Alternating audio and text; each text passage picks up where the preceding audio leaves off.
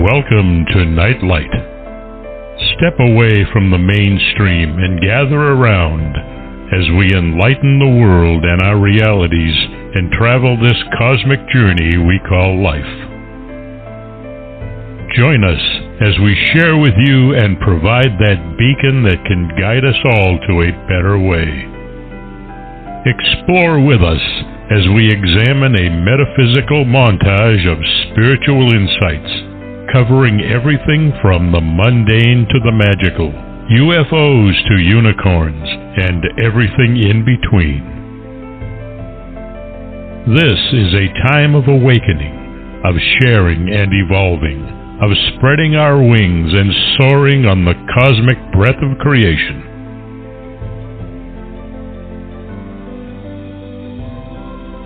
Come and join with other light-minded spirits as we weave our lights together to seek understanding, enlightenment, and with a little luck, some wisdom. This is Nightlight, a reminder that you are never alone.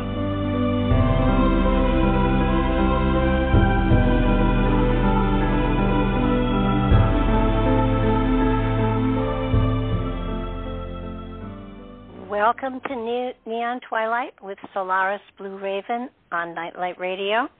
We're so very honored that Solaris is spending at least one night a month with us, bringing her wisdom and her knowledge and her humor and her insight and all her good stuff with her. And it's such a pleasure that she joins us because she adds so much to the meat that Nightlight Radio is able to put out there for everybody.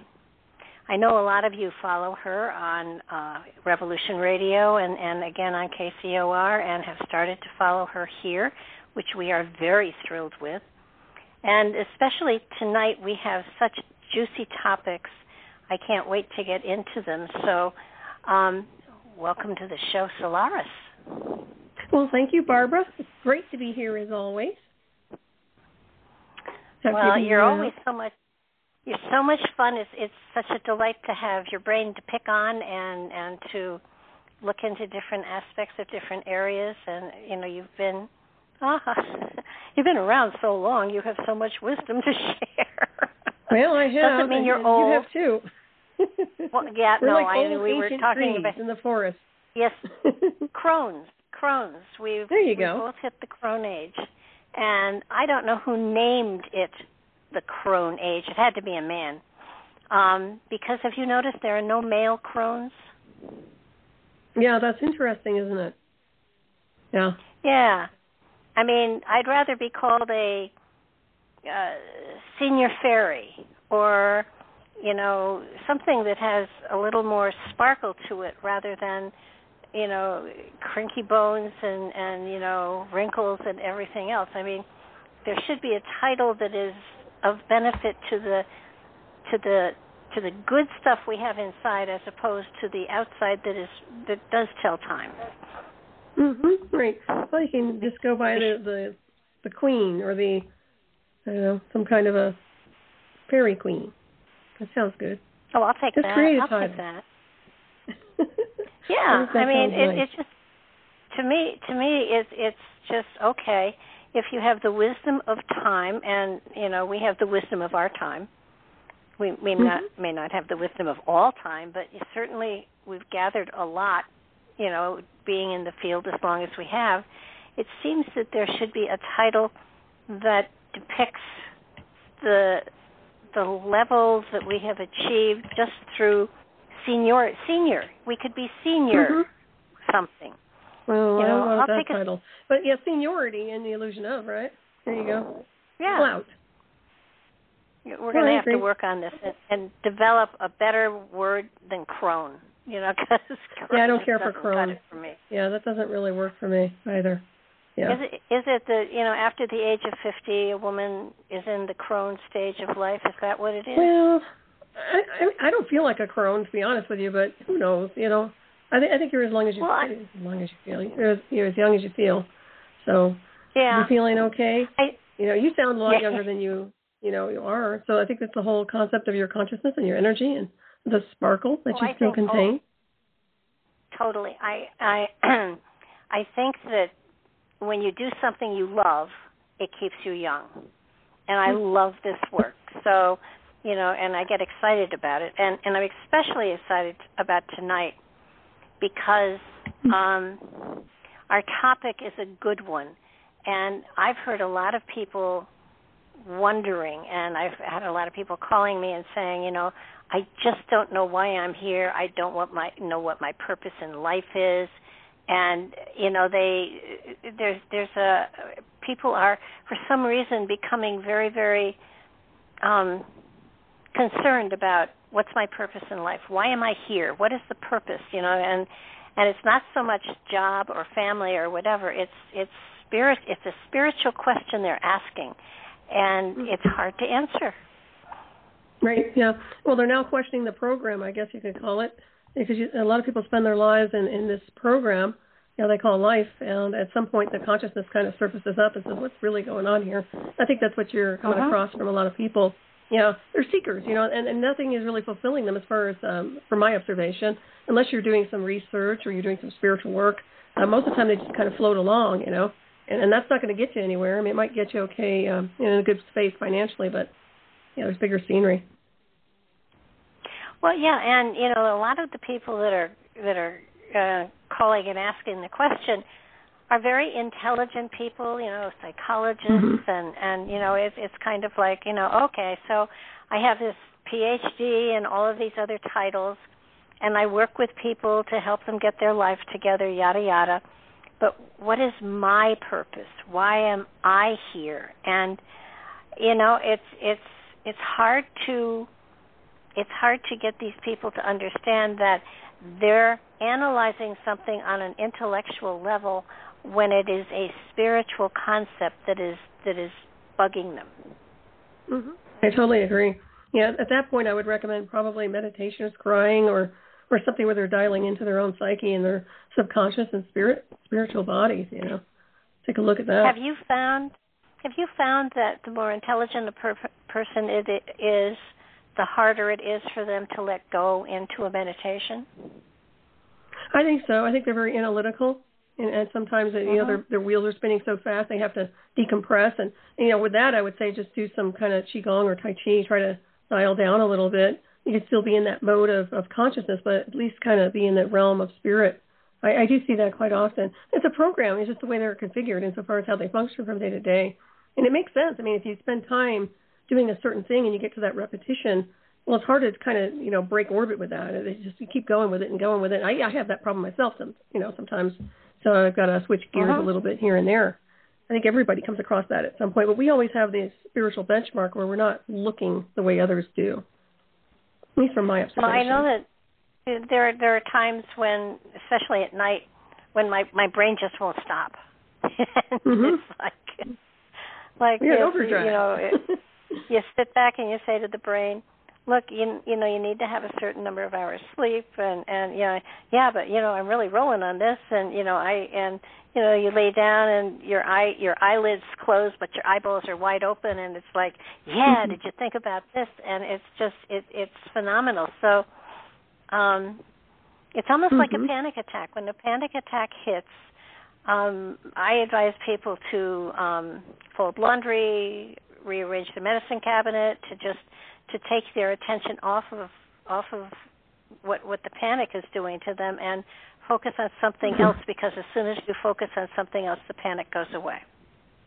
Yep, absolutely. But at the time you think you're going to die.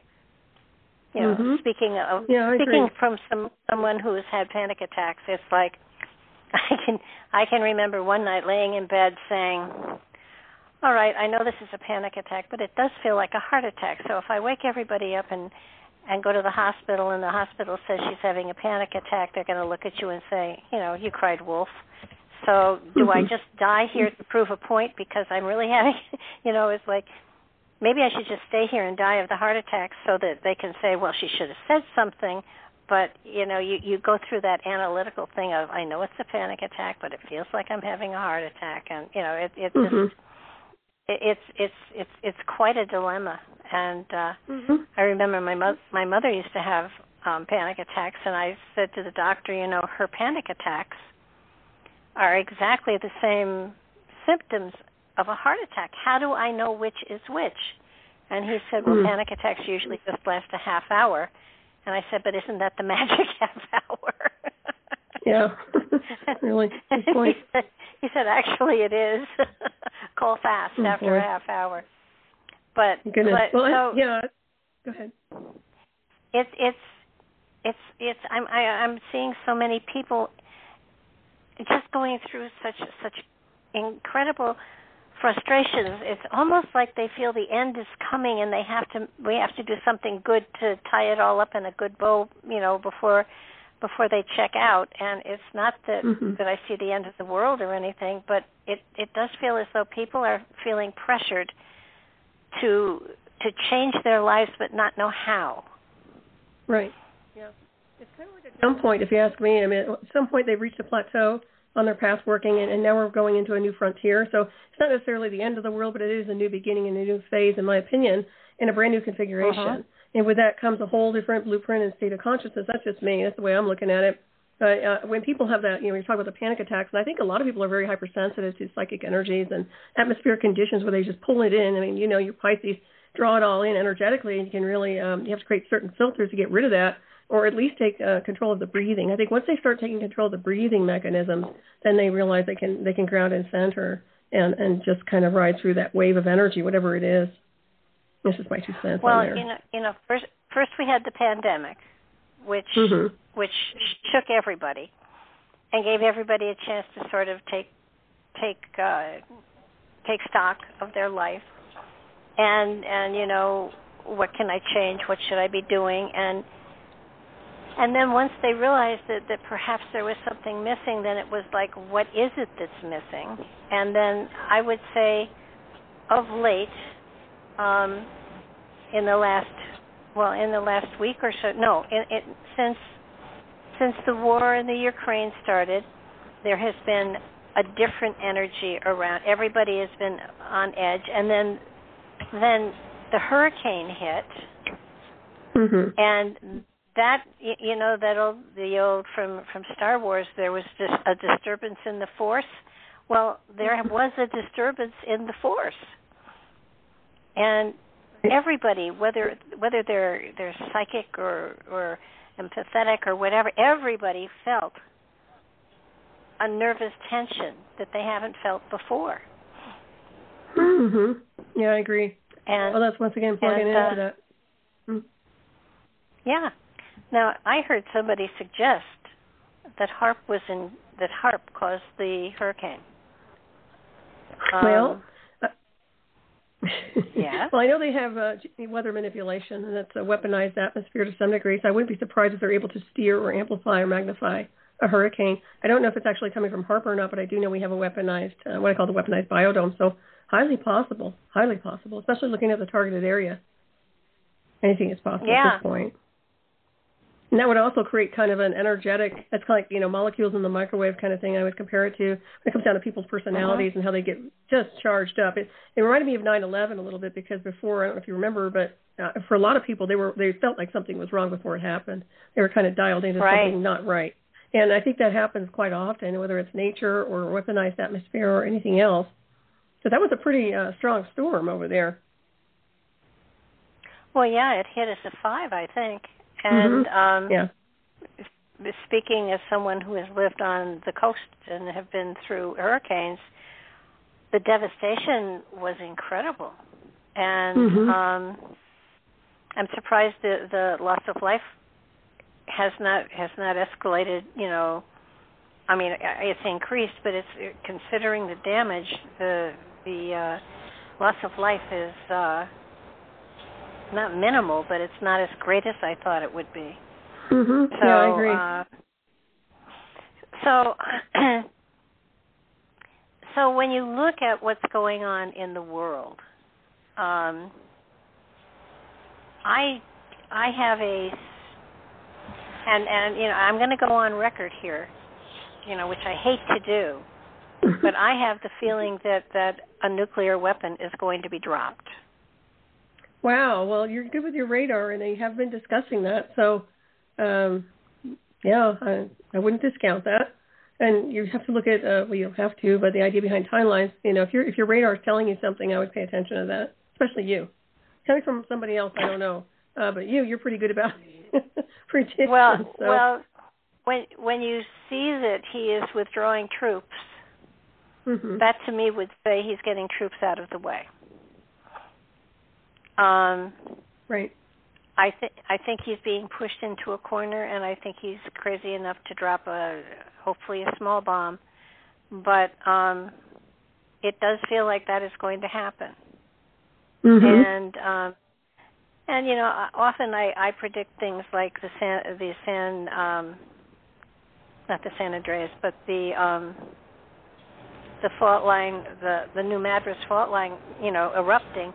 And every time I predict it doesn't go. So I'm predicting it's going to go because if I predict it won't go. But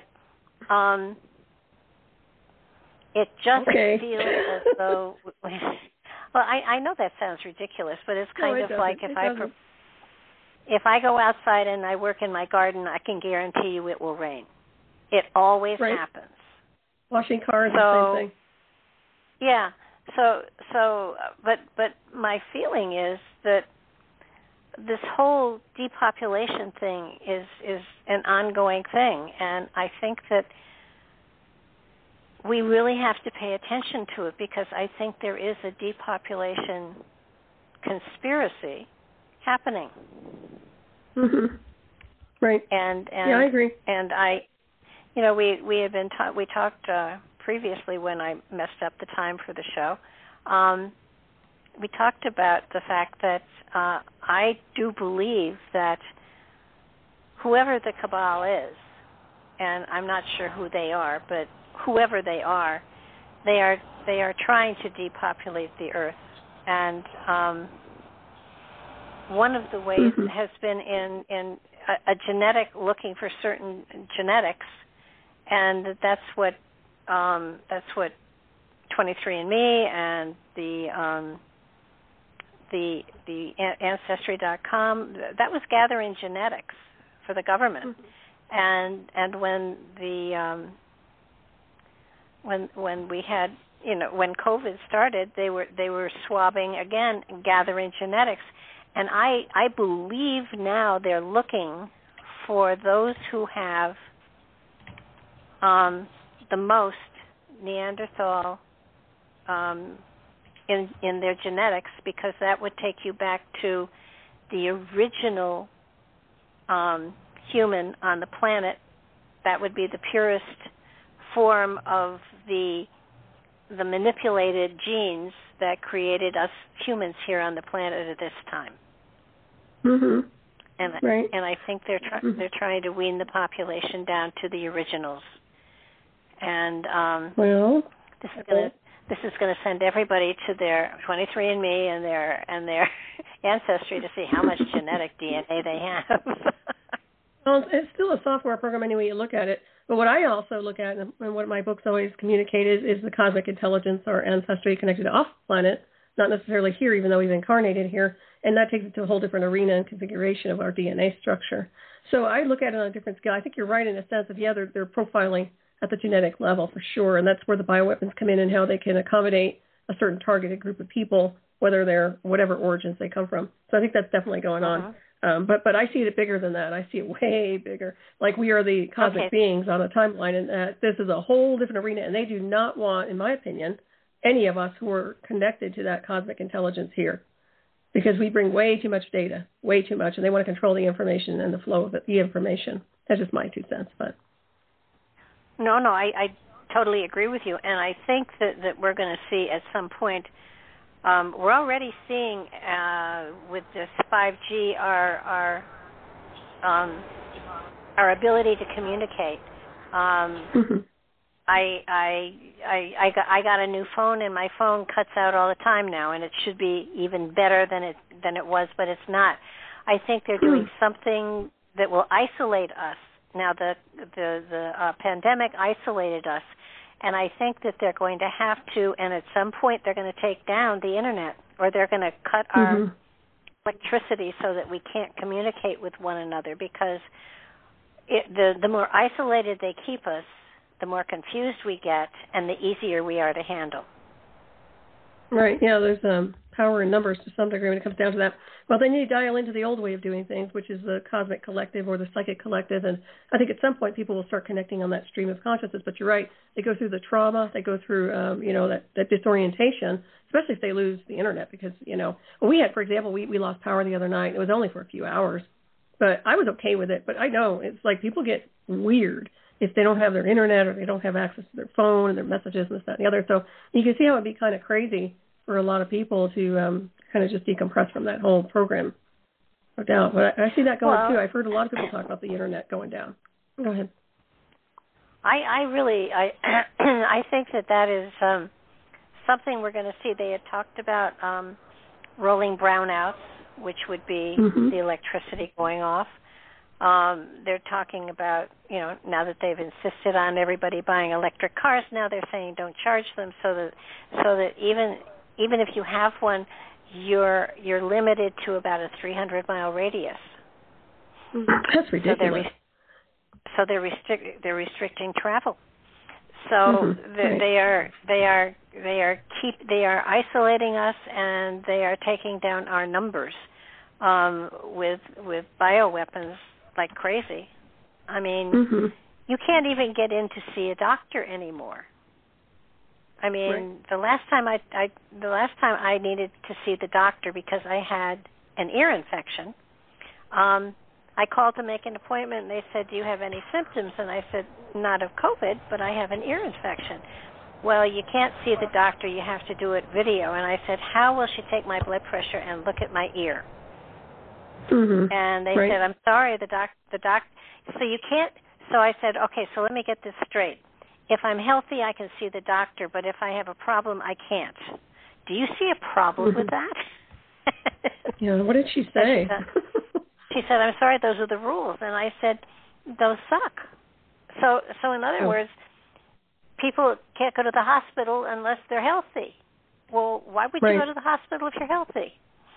I mean, it doesn't make sense to me. So no, it doesn't. So it's actually, sabotage, if you ask me. Well, it is. So I found a site in Canada where you can buy antibiotics, and I bought a bunch of antibiotics.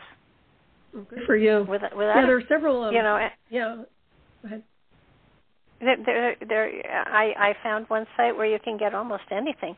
I don't think you can get, the heavy-duty drugs, but you can get a Z-Pack, and you can get, the stuff that normally you would want for a virus or whatever. But that's excellent. Yeah, there are some sites you can go to. There's a lot of prepper, channels out there too, who have contacts and lists of people. They'll do the virtual assessment on you, and then they'll give you a prescription. And you can certainly, purchase these things, and it's everything you're mentioning, whether it's asthma medicine or antibiotics, whatever you need. I think that's a great idea. I think they're kind of steering towards AI, vital scan in a sense. What you're describing is take away the doctor, take away the nurses, and eventually just give it over to an artificial intelligence program where everything is like you wear a wrist monitor or something else even, and it just monitors your vitals and stuff. If they really want to get high tech, in my opinion, I think that's what they're looking at. That would be down the road, probably 20 years. But they're taking the humanity out of being human. Oh yeah. Well, and it's funny because I know a lot of people say that's the human side of things, but I'm wondering if it's more of the spirit of beings, and that's what people call humanity. Because to me, it's more about that consciousness, that beautiful spirit, that's pure energy, pure light, that is being attacked right now inside the vessel. So, I see it. I see a lot of that going on. It's unsettling. I know. Sure. A movie I saw a gazillion years ago that almost feels like it's coming into play. It was Soylent Green. Yeah. I'm not going there. No. No, but when you stop to think about it, they're destroying our food source. They're taking away our energy source. They're putting us back into a third world or a fourth world situation. I mean, I have a freezer that I have stocked with food now. And it gives me a feeling of comfort knowing I could go maybe a month or so. I could probably go 2 months if I did a lot of peanut butter and jelly. But, it's sort of like to have to prepare for shortages that are absolutely coming up with, I don't think they can do a pandemic again. I don't know what they'll do, but they'll do something. I mean, look at the price. Look at the price of gas. Mm-hmm. I mean, I don't. Well, there's always something on the back burner, and it seems like it's drama too. If you notice, it's always derailing people into the fear and survival, lower chakra versus higher consciousness, where everything is smooth riding, and you have the gnosis of understanding everything's going to be okay. It's not even about faith; it's just about understanding the cosmic design, and we really do have, in my opinion, it's beyond a safety net. It's just what it is when you start riding those waves, and this is what they've been creating rifting in. If you ask me. So we've got that linear stuff breaking down on that level of everybody's fixated and they're stressed out, and you can see it and you can read it in the energy field, no doubt. It's almost spiked. Well, what was it Obama said? Never. Always make sure that you use an emergency to your benefit. I think it was never let a crisis go to waste or something like that. Yeah. Yeah. Well, they certainly are taking advantage of everything. Yeah. They are, and it's no longer, as far as I'm concerned, where we had the white hats and the black hats. Now everyone has a gray hat, and I don't know. Yeah. I don't know personally, and I'm not really politically oriented. I've always voted the person, not the party. So, I'm independent, and I look at everything, and I don't like any of it. No, and I don't either. The last election, I wasn't registered, so I couldn't vote. So I felt very lucky that I could say, "Don't look at me. I didn't vote this year." Yeah, exactly. But coming up, I will be able to vote, and it's very scary because people say one thing and then do another. Mm-hmm. Well, it's both sides of the same coin, or two sides of the same coin, rather. It's right now it's so corrupted. I don't have much faith in the system itself and the political arenas.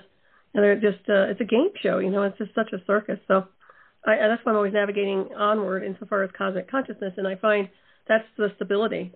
Believe it or not, it's not like we're living in la-la land. We're actually more stable in consciousness and our own abilities when we're dialed into bigger spectrum of seeing what's really happening here, which is they're so out of control. It's not even funny. Well, I think people do forget that we are a spirit on a human journey, not the other way around. And that, they forgot their essence. Yeah, and it's hard to remember that when you're in a physical body and you're experiencing all the things that are buffeting you. But the reality is, you're here to learn, and this is part of the learning experience. And frankly, I can't believe I needed this lesson again. But and you too. Oh, I don't think so. No, you'll speak for me. I don't think so. I'm not here to play this game. I see it more clearly than ever, and we're not supposed to be here, in my opinion. Whatever you've done, you don't really need to be here. We don't. If you're enjoying it, then that's fabulous. But my point is, we have better spectrums and bigger space-time configurations to dwell in, and not necessarily dying, but we're going into a whole different arena, in my opinion. I really don't think we were supposed to be here, and that's just my 2 cents, or at least for me. I just, it's been a weird ride, an unnecessary ride. I used to start my shows a long time ago when I started this, like 14 years ago. I always said, I'm seeking the seekers. Mm-hmm. And I think that's really what I am seeking. I'm seeking people that have a grasp to a certain extent on the fact that they're a spirit on a human journey, and that yes, there are ways they can apply the magic they have inside of them to their reality to help their reality, and to learn and grow from it. And I think that it's important that people recognize, it's almost like a teeter-totter. And if you understand that you have a physical and a spiritual side, and they will feed each other if you're balanced. But if you're not balanced, somebody's going flying off into la la land, and you're stuck sitting on the ground with a rear end that hurts. So if this is the case, then what is the purpose of the Earth? What is what's the purpose of the species being on the planet? What is this somebody's playground? Is this are we reality TV for aliens out there? What is the purpose of the whole Earth project? Well, it's a good question, but when you look at it on this timeline, just looking at the snapshot of what's happening here, it is a playground. It is a playground for people playing God with a little g. It's a playground for those who have been using classified data, whether it's reverse engineered technologies or artifacts, whatever it is they've gotten their hands on, to create an illusion and delusion to program the mass collective and to lead them down a wrong spiral. So I see a lot of that going on. Insofar as our history goes, I mean, we've had conversations before. We really don't have a benchmark for history. We can go with the full Akashic records. But what do we really have? We have people's words. We have books that say something. How is that accurate? How do we really know it's accurate? And I think that's the biggest thing we're looking at here. I mean, how much of it has been sanitized? And I'll tell you, I'm getting so jaded when it comes down to looking at history and a version of history here that I'm probably not the best person to talk to because I see everything as, just take it with a grain of salt and follow your gnosis. And, it is what it is, but just riding the stream of consciousness. But to me, I think there's more clarity with that. I would agree with you because none of this makes sense. And it doesn't. if there were a lesson, if there were I'm having trouble connecting. I'll keep trying. Now, this is a thing on my desktop that every now and then talks to me. I was doing a reading the other day. And we were rolling right along, and suddenly it came in, it burst in to and gave advice about smudging, and it was actually something I was going to talk about but hadn't. And it was totally appropriate. No. Nosy. What is it? It's a I forget what it's. It's a thing from Amazon, a desktop thing like that, and I think it has her in it.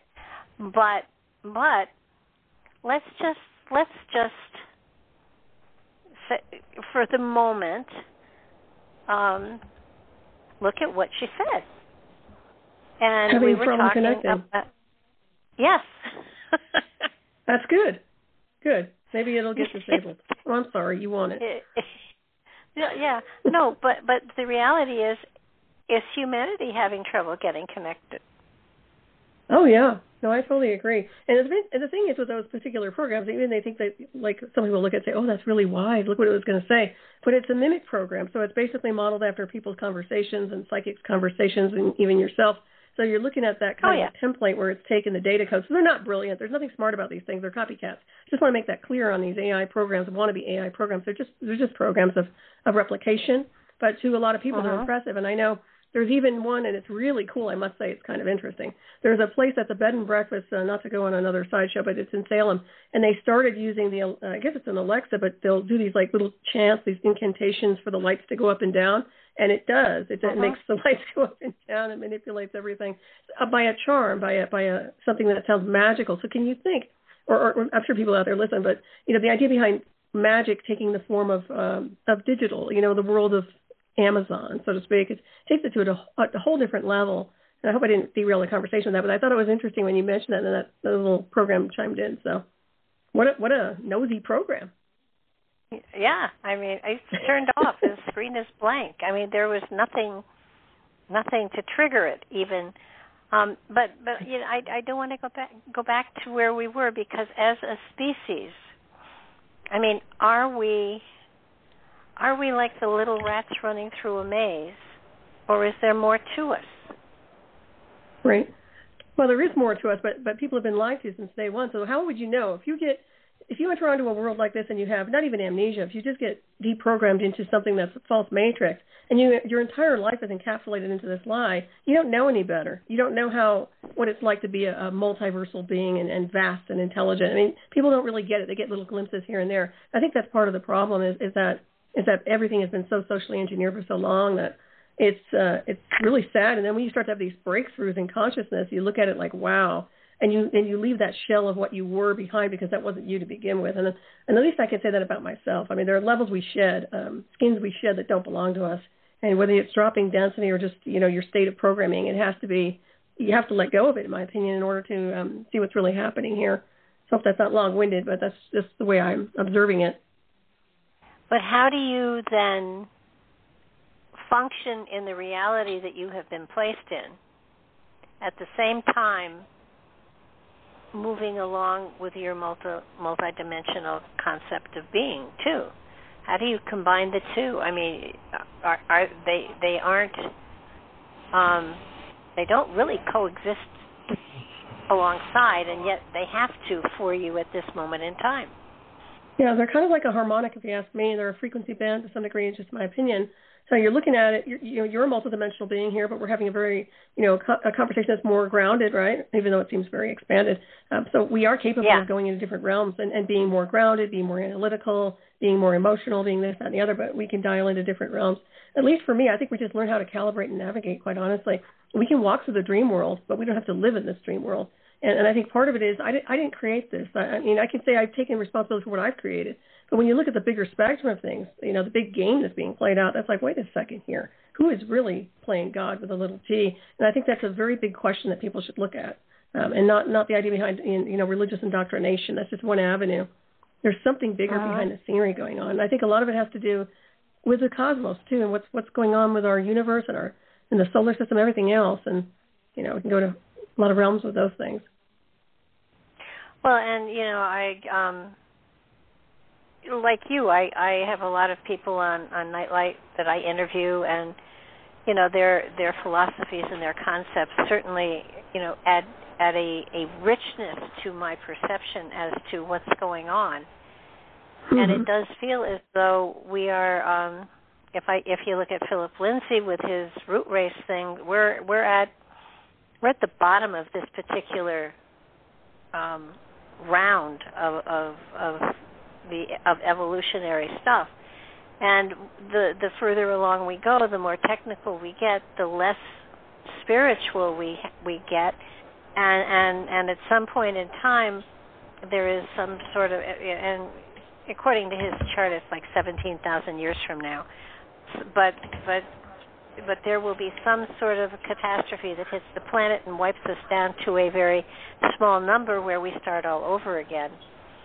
But every time we start all over again, we do it on another level, so that we're always, progressing. But it's sort of it to me. I mean, I can see the technical side. I can see the intellectual side. I can see all of that going on, and I'm horrified. And when you look at organized religions, they horrify me too. Spirituality is the only place to go where there is a sense of peace and tranquility, and we're moving forward, and it's horrifying. I agree. It's you look around and you think, with all of our technological everything, and of course it's nothing compared to what's out there. So, the technology we're seeing has nothing to do with what we actually have as a government, that is beneath the surface, ready to go to war someplace, Lord knows where. And it's, I mean, we are, as a species, constantly preparing for war. Yeah, it's unfortunate, isn't it? And that's all part of the global manipulation, if you ask me. Whether it's one country or a unified country or land, it's the same scenario of being kind of like the ones who are starting the wars, the bullies, so to speak. And I look at that. I said it before. Off-world intelligence doesn't pick the fights. Mankind does. Their military does all the time. They have to control and manipulate everything they come into contact with, especially if it's extraterrestrial or advanced in some way. Otherwise, it's being destroyed or disembodied, or something's going on where it's dissected to accommodate what they want to create with their military weapons. So that's just the way they've been operating, as far as I can tell. It's no good, if you ask me. I don't appreciate it. And when I look at what you're talking about too, the idea behind life being, it's self-replicating to some degree. In a sense, it's like a simulation, right? So they get wiped. So for example, maybe we get wiped out in the illusion of, and then all of a sudden it comes back to the same game again, another level of the game. It's almost like a little game we're playing in video, where we're going to a next level. But all the characters get taken down, and then there's another level. It's just like, this is ridiculous. And this kind of thing to me is a turn-off, energetically speaking. On a spirit, soul, consciousness, I'm like, whoa, that's got to stop. This self-replication has to go. And I think that's what we're getting to, the end of the cycle. I really think that's ending, at least for beings who are advanced and ready to make a jump. Well, now, I think one of the things that I've read here and there is that, according to what I've read, and that doesn't mean that it's real, is that the Earth plane is the only plane where the spirits take a physical avatar. That on other realms, it's more of a spiritual presence than it is a physical presence. Mm-hmm. Have you experienced that? Because I haven't. Well, to me, I think you can take first of all, we're holographic and multidimensional. So depending on the space-time configuration, the frequency, we can reconfigure our biosuits and our biotech and our bodies. And it can look like an avatar, and it certainly can take on the formula of looking what people call human here, which in my opinion is not. That's actually extraterrestrial design. But when I look at it, I think that it's not what people think it is here. And the idea behind, we're just in physical bodies, well, you know as well as I do how you can calibrate that to a whole level of life body, Merkaba, and different levels of spirit depending on the frequencies and how we're being configured here versus weaponization of the atmosphere and how they're running interference and lowering our fields or doing something to not keep the harmony in balance. So I think it can take on a whole different spectrum. But I find that we can exist simultaneously in whatever formula we choose, and I get the sense that we can definitely take this biosuit with us and calibrate it to another space-time if we wanted to. Well, I think, personally, I think that as a spirit, if we were able to create an avatar for this Earth plane, that we could create an avatar for any environment we chose to manifest in. Yep. So, we could be a green blob someplace and very happy. But I don't want that. No, I don't either. I know you've told me the story of the green blob before. There are probably places where green blobs are very sexy. Who knows? Yeah, but little frogs are cute. Well, you have to be a green blob to appreciate it, I guess. But that's right. But I just, as powerful as the spirit is, every now and then I kind of sit and think, what were I thinking? I know. Why be here? I mean, it's not that I don't want to leave. I love my family and stuff like that. But why would one choose to come into this kind of an atmosphere? And I will grant you that when I came into this lifetime, it was during World War II. And to get to the place where we are today is almost as frightening because the weapons are so much more horrible. Mm-hmm. Yeah. Well, they're much more advanced in the sense of the psychological manipulation. I mean, what they used to do back in the old days, even with MKUltra, for example, is nothing compared to what they're capable of doing today with remote brain hacking, and that's a whole different scenario, and that hijacks everybody in a sense. But what you're looking at, I mean, when you ask that, like who's driving the bus, for example, who's the operator behind your vessel while you're here, and why did you get here, and what happened insofar as your entry point when you entered onto this world in the illusion of. And I think for a lot of us, when you mentioned World War II, there was a whole different configuration going on, in my opinion, with the weapons they were using, plus what I call the star beings, who are descendants, the light beings, rainbow beings, whatever you want to call them, who entered into this timeline and onto this world, into their own, like the bodies that we exist in, but the source of what we are very advanced and accelerated. So, maybe that's part of the equation, is entering in due to what was happening with the configuration. But also think about the messages you're here for example, I'm just using an example, but you're bringing more light, you're illuminating everybody around you, you're radiating energy that's raising their consciousness, which is separating them from the lies and the deception. So I think some of that is maybe some of the reasons we're here is to shake up this false matrix and let it go once and for all. I think it's going. I really do think it's going. It's just a matter of how many people have to suffer in the process. But to me, it feels like it's moving. It's really it doesn't have any place to go. It's so unstable. You were talking about that earlier too, and it just feels very unstable, like the whole ground. And it's almost as though we're still in that pandemic mindset. Right. They haven't healed from the trauma. Yeah, you're right. Yeah. Think about how many people were psychologically manipulated and traumatized by that. I don't care what anybody says. When people say they're okay and they keep going, they're not. They're not. I've been there. They're psychologically being impacted, and they're just riding the trauma out. I'm okay, I'll keep going, and they're not okay. And I think that's what's happened with a lot of the population through this whole event. I think we have almost, I don't know how many, but I would say many people who are now suffering from post-traumatic stress that don't even realize it because of the pandemic. Oh, I agree. Yeah, I totally agree with you. And I think the other thing that it's frightening, and then you have the chemtrails and the aluminum that's being dropped into the atmosphere that we're breathing, so that without meaning to, we're breathing it, we're eating it, we're ingesting stuff. I mean, we're in a place where there is no way to get away from it, so that you have to deal with it and try to cleanse yourself of it. It's a little, very toxic.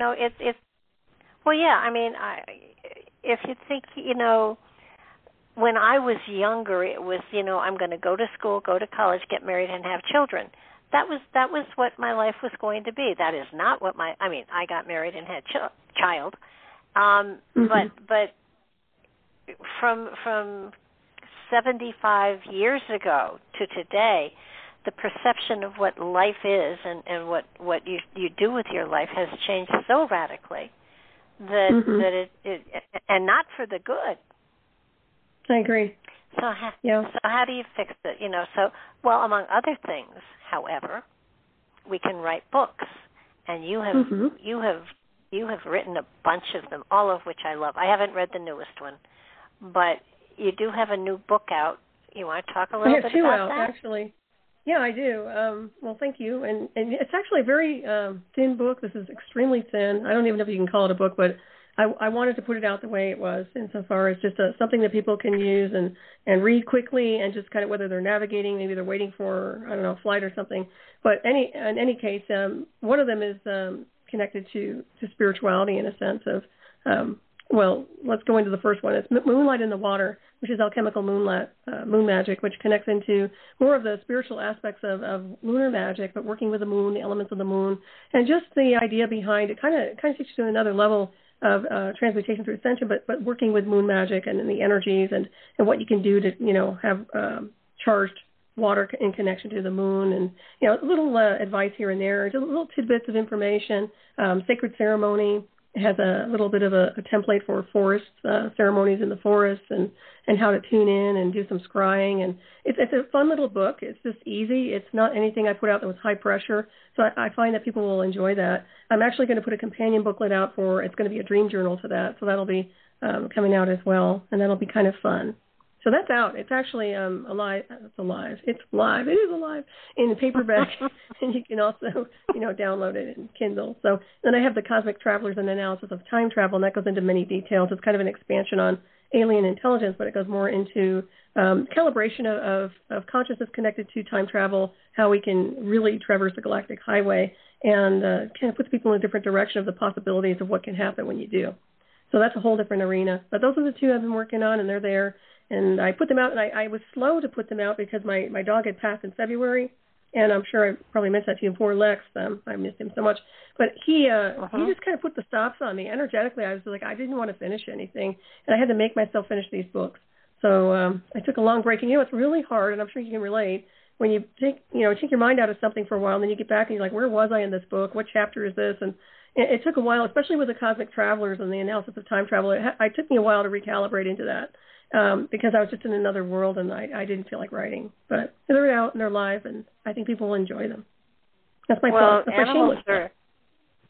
Animals are a part of us. I mean, yeah, that's losing a big part of yourself. Absolutely. Oh, yeah. He was part of my spirit, no doubt. I had never had such a hardship connected to a loss of something until him. I mean, people, not even people. My goodness, it's just with something else. So, yeah, I know he's in a good place in the illusion of heavens, but they say all dogs go to heaven. I believe that for sure. Oh, absolutely. I know. Yeah. When I had a Sheltie and a cat, both of them went within a month of each other, and both of them were parts of me. And when I was embarrassed because I cried harder for those animals than when my mother passed away. Yep, likewise. Yeah, me too. My mother was sick for a long time, and she actually had gone years before she actually physically died. But so when she physically died, it was thank heavens she's finally at peace. But the others were a part of my life, and right. Oh my goodness, it was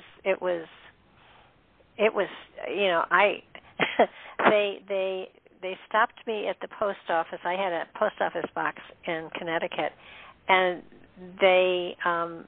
I would open my mail there to get rid of the garbage mail, so I didn't bring it home. And I would get one of the Rainbow Bridge ones, and I'd burst into tears, and people would say, "What's wrong?" And I would tell them, and then they would cry with me. And finally, the post office told me I had to take my mail home because they didn't want me having everybody crying. Oh, wow. It happened about 4 times, and then they said, you have to take your mail home. You cannot open it here. Oh, that's interesting. Well, if people have compassion, that's nice. There's a lot of empathy there. That's good. Oh, yeah. I mean, yes, I can totally relate. Actually, I did a whole, I was at that time, I was still serving in the pulpit, and I did a service, a sermon, explaining it. And when I said to them, I'm gonna cry when I read this poem, and I'm so sorry, but and I read it and I looked up, everybody was crying. But it was well, maybe they needed that. Really. Oh yeah. It was very comforting to have everybody cry with me. So yeah, it is. The post office didn't think so. But well, I think everybody's gone through that, or not everybody, but anybody who's an animal lover. Somebody, I'm sure they've lost their animals, and it's a very hard thing to go through, in my opinion, especially if you're there when they transfer out. And I was. It's just so. Absolutely. I wasn't not going to be. I had to be there holding the space for that. But I'll tell you, it's. I think it's worse than the physical death of a family member, quite honestly, like a two-legged. For me, it was, definitely. I think because they are not, a person is independent, but the animals are a part of you. And right. It's, I can't imagine not having one of those monsters around. So, they're a joy. There's no doubt about it. But when you were talking about time travel and such, remember a long time ago I did a thing that was remote viewing as a group, and we went to places and I talked you through them and visualized what we were seeing. The other night I was watching some Ancient Alien stuff. And they were going into underground chambers and stuff like that, and they were describing exactly what we were seeing when we were doing that remote viewing. And as far as the walls lighting up, and as far as the glow, and as far as It was, I sat there looking at it and saying, "Oh my God, that's what we saw in the underground tunnels and stuff." That's, and it was just, it was amazing. So, well, who's to say they're not data mining that work, because that work was accessible to listen to and interact with before they did their documentary. Just a heads up on Ancient Aliens. That's true. I have to say, Ancient Aliens does not come up with their own original material. I'm sorry. I know, I've tracked them for a while now. So sometimes they'll take information from others and then they'll utilize it and spin on it and create their own. So just a heads up on the, just my 2 cents on them. So, but it could have been that exactly. Is it when you had it out there for everybody? When you put data out there, you'd be surprised, or maybe you wouldn't, how many people behind the scenes are actually logging a lot of that information. A lot of it. Oh, it's still out there. It's still on the website. Anybody can go and do those meditations. But you actually brought up one other thing that I did want to kind of go into a little bit. In that Ancient Aliens, to me, while it's fascinating and some of the research is interesting to look at. I'm seeing things that I'm not going to travel to see, so it's cool to see them on the screen. Mm-hmm. But have you noticed that everything is alien? It's taking everything away from a spiritual/religious concept and making it alien. Mm-hmm. And you mentioned this to me, and that's very important. Yeah, go ahead. And it does feel to me as though there is another conspiracy into taking us away from, and don't get me wrong, I don't agree with organized religion, but a religious philosophy is important for a lot of people. And they're taking everything away from a religious philosophy and saying it wasn't a religious or a divine entity at all, it was an alien. And everything is an alien. There's nothing that is of a divine nature in that whole series. And it's sort of like, if you look at it enough, basically they're saying, oh, that wasn't an alien, that wasn't an angel, that was an alien. And, who time traveled or who came interdimensionally and saved, Isaac's son, or, it's all alien stuff. Enoch and the wheels and the wheels, those were spaceships, and into the Chinese stuff, and the dragon that brought the Yellow Emperor down, that was a spaceship. And there's nothing in any of that stuff that says there is a divine entity out there that created all of this. Mm-hmm. Right. Yeah, it's a redirect. Yeah, I see that too. And I know we've talked about that. You mentioned that before, and I think it's a very good point you make for the listeners to, when you're watching that show, to see how that is being redirected in a sense. And, it is what it is in such of your belief systems and your religious, where you come from insofar as your pathway. But I find that there's something very cold about that in a sense. I mean, we do have this law of grace that's connected to us, divinity, higher consciousness, initiation through the Godhead. I mean, there's very sacred events that happen to us as cosmic beings. And yes, we can incorporate the cosmic mystical aspects, but you don't want to lose that spiritual consciousness. In my opinion, you don't. Because if you do that, I find that it just gets completely contorted into something very cold, very empty, a data, but nothing else. Yeah. I mean, there are fascinating things on this planet that can't be explained at the moment. But to be perfectly honest with you, I think that the capabilities we have as a spirit on this planet, if we were to access the powers that we have, we could accomplish a lot of the stuff that they're saying that couldn't be done by men. It had to be aliens. Well, we are powerful beings. We just haven't, I don't know, read that chapter in the direction manual or something. Because if you stop and think about, look at the Coral Castle down in Florida. Mm-hmm. That man moved all of those boulders and everything else all by himself, and he didn't have an alien helping him. And he did it all at night when nobody could see or look. But he utilized something that he had created, whether it was his own power, whether it was magnetic, whether it was sonic, whether it was vibrational, whatever it was, he had figured out a way to move all of those stones and carve them. Nobody ever saw him carving them either. So, and he wasn't an alien. He was making the castle for his fiancée that never came. But that's a pretty cool place. You know, yeah. But you look at that and you realize that one man was able to do all of that all by himself. He didn't have little green men coming in at night. I mean, and I'm not saying there aren't little green men. I mean, there are still little people around. They're still in Hawaii. They're still in Polynesia in the 1800s.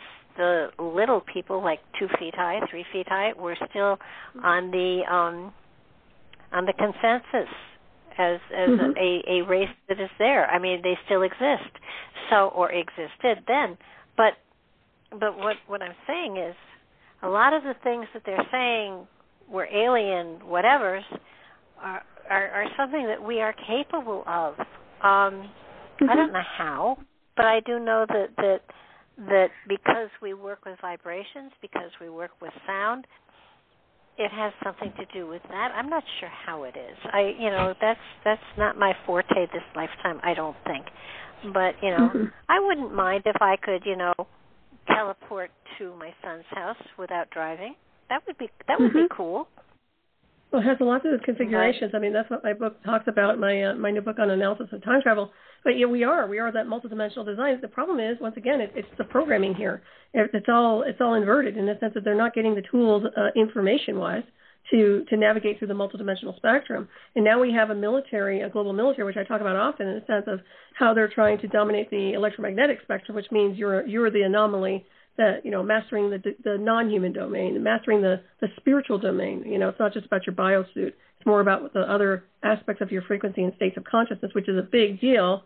And that does connect into phase shifting, bilocation, teleportation. I can guarantee you that these black science departments in the illusion of space-time know exactly what we're talking about, know exactly how it's done, just like we do, and they're not running interference with their own personnel to some degree. I guarantee you there's two realms existing simultaneously. One is breakaway advanced sciences and technology, and the other one's here. And this one here is no good.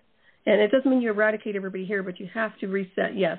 And you have to re-educate, but in a good way, not in a manipulative brainwave control type thing, but just educating through consciousness and spirit, through the frequency, the resonance.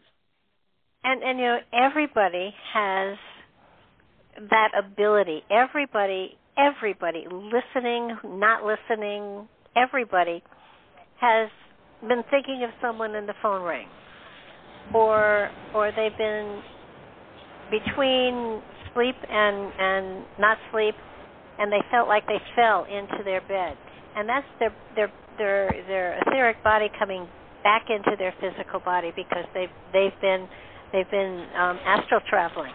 I mean, everybody has experienced those two things. And if you've experienced those two things, then you know what you are capable of, and it's a matter of working on developing it through meditation, through insight, through inspiration, through all of the things that are not logical and sensible. It's kind of like, guide me to that direction, or take me into that place, or it's a matter of here. It's better than you go one step beyond believing into knowing. Mm-hmm. And when you know, and when you know, then you can make it work, and you can play with it. And this should be part of school. This should be part of development of learning to meditate, learning to utilize those telepathic skills that we've got. I mean, it's an amazing thing. It makes you more alive. You know exactly what I'm talking about. When you get into this particular mindset, it's not mindset. You turn your mind off and you allow spirit to just, have a heyday with whatever's going on.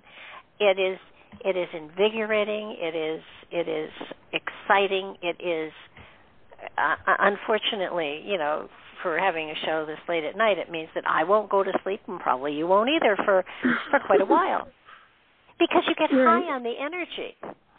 Yeah, that's the way it's supposed to be. And that's that stream of consciousness that you're talking about, riding that wave and just letting your higher self over soul, superconscious, kind of ride the helm and take the helm to some degree on that one. I totally agree. What you're describing is a mystery school teachings to some degree. People are being taught ancient mystery school teachings today. I mean, they're going into these kinds of ideas and concepts, and they're using it for mainstream television. They'll kind of give you a glimpse, but it's really about that deep level of initiation and our cosmic heritage and all the wonderful things that are associated. So yeah, it's to me that's the most beautiful thing to feel. That's when you really feel alive. If you ask me, is when you're charged up psychically and energetically, and it's like electricity. I mean, you just feel the energy. And nowadays it's like there's a dimming down and a dialing down in a sense of the whole energetic, of what's happening here as a collective. It's very murky to me. So that definitely needs to change.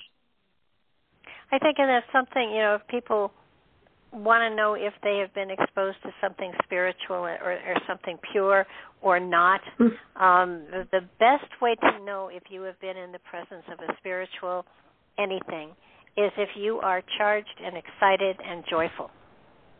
And you just can't wait to talk about it. I mean, that energy that you get from a true spiritual experience is, and there's no way to fake it. You either are or you're not.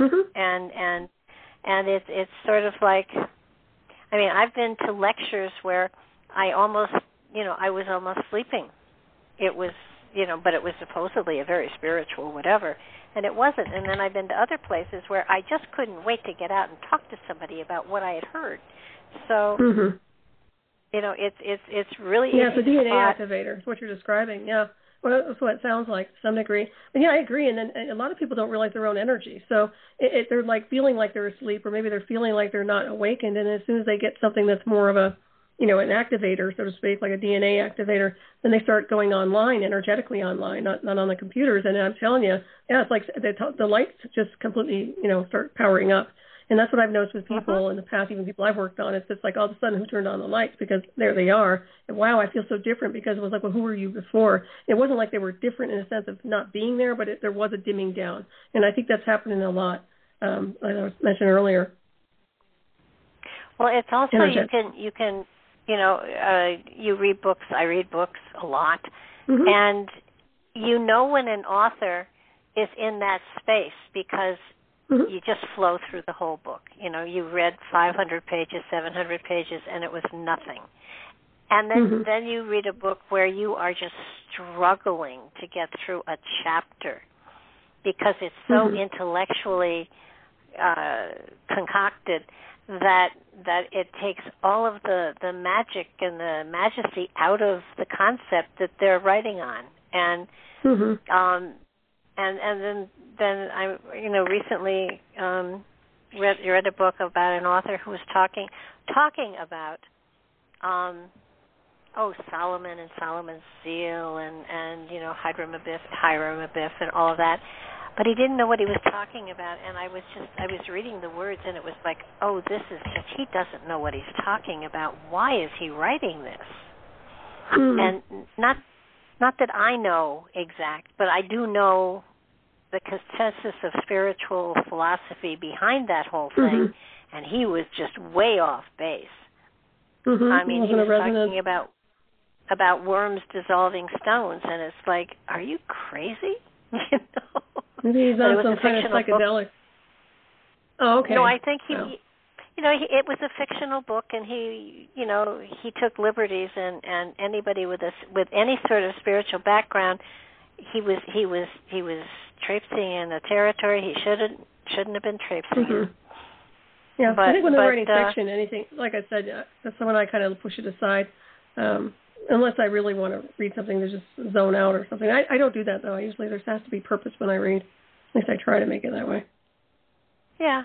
No, and there are some good fictional books that have been written that were thoroughly researched, so that they had good history behind them, so that it was like, yeah, okay, I can relate to that. And, every now and then, in reading one of these books, there will be a trigger that says, yes, I remember that, I've heard of that, and, it makes me more a part of whatever it is I'm reading. So, it's kind of like you can find that in everyday life. When somebody has that sparkle in them that you're attracted to or not.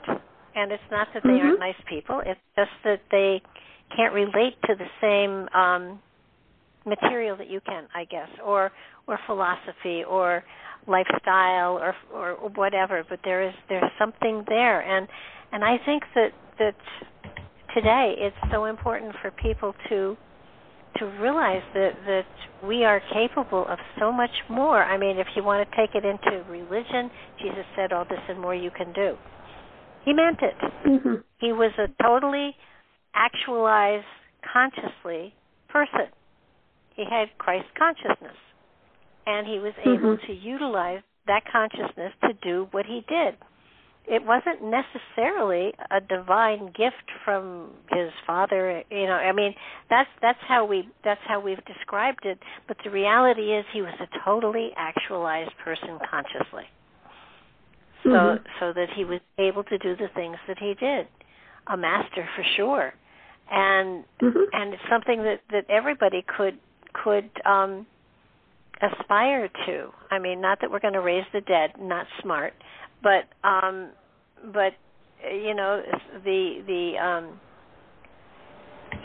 understanding of the energy that's in everyone and everything, and how you can draw upon it and use it, and walk on water if you have to.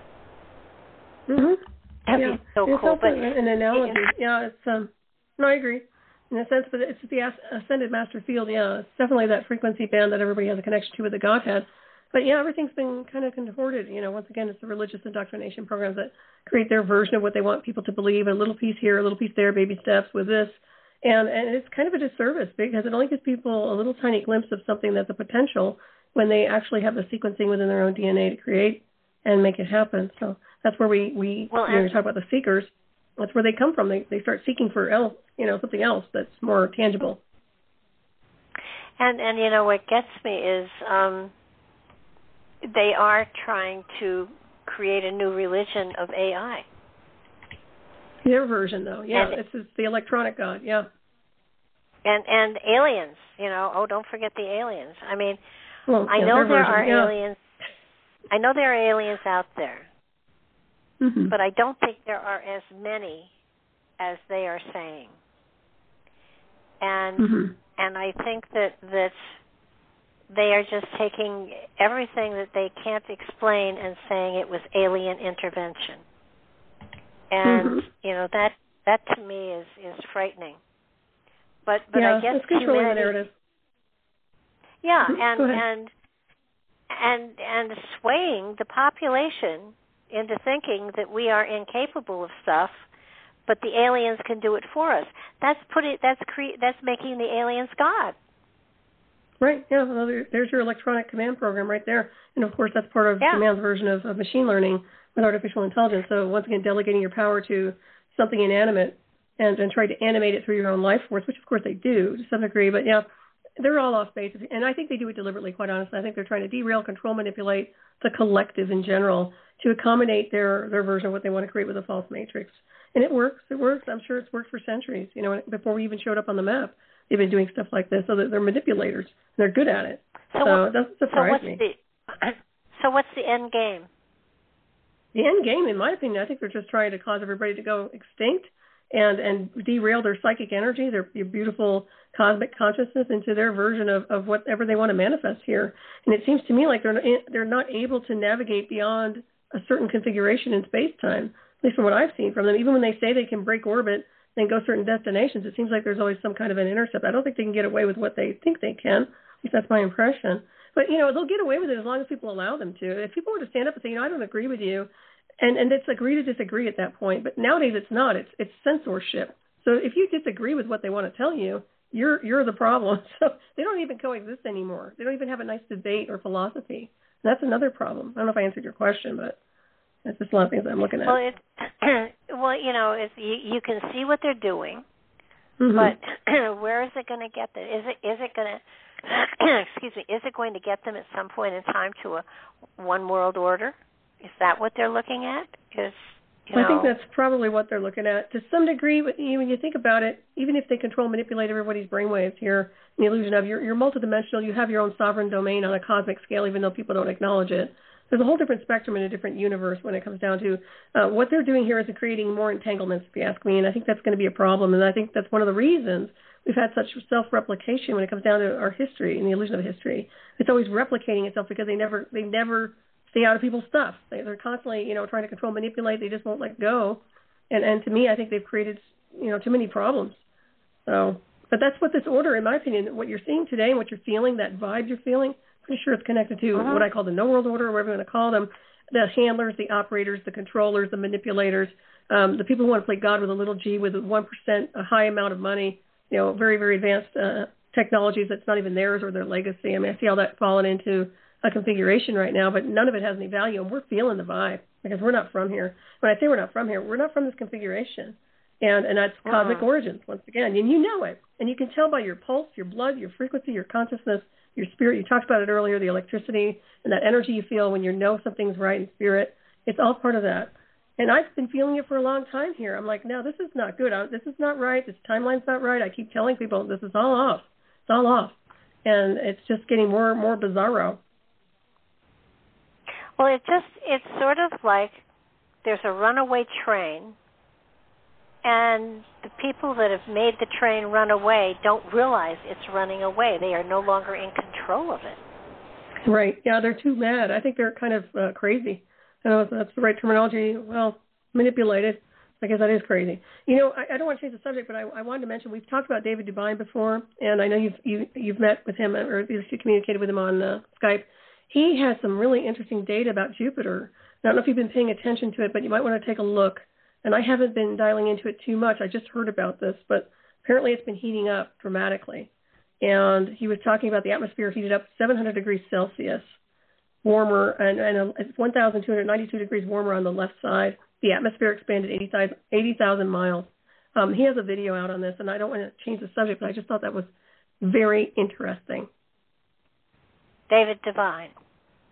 Yeah, David Devine. Okay. I will check that out.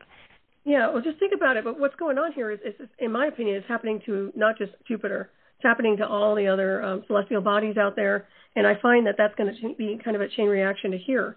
So when we see what's happening here in the manipulators, and you were talking about the runaway train, my point is that there are other trains running. And in my opinion, this is one of them. Something's going on, something very big in our cosmos, and people are not paying attention to it, or it's being redirected for other purposes. So just something to look at. I'll try to send you the link if you want the video on that. It's very interesting.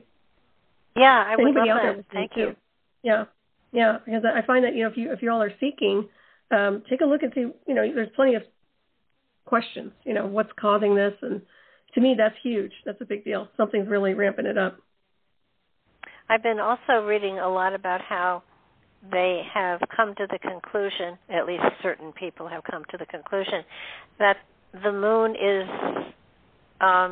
hollow, and it was the dust on the moon is older than, if you can age it, it's older than the Earth, so that according to what I've been reading, this is another theory. I'm not saying it's my theory, but it's another theory that it was brought into orbit around the Earth. It wasn't always there. It was brought into orbit around the Earth. That the ground itself is only about 2 miles deep, and then the interior of it, they found that it rang like a bell when the astronauts did some stuff. And that the dust on them, the fact that the craters are not as deep as they should be, because there is a protective shield around whatever is inside of the moon, and that it really is a satellite that has been, and is that satellite active, or is it so old that whoever put it there forgot about it, and you know, I know that on the dark side of the moon there's whole bunches of different structures that are functional now theoretically, but what's your feeling on that? Well, I've written about it. What I've noticed and what I've dialed into was it came from a different space-time configuration, so it did show up.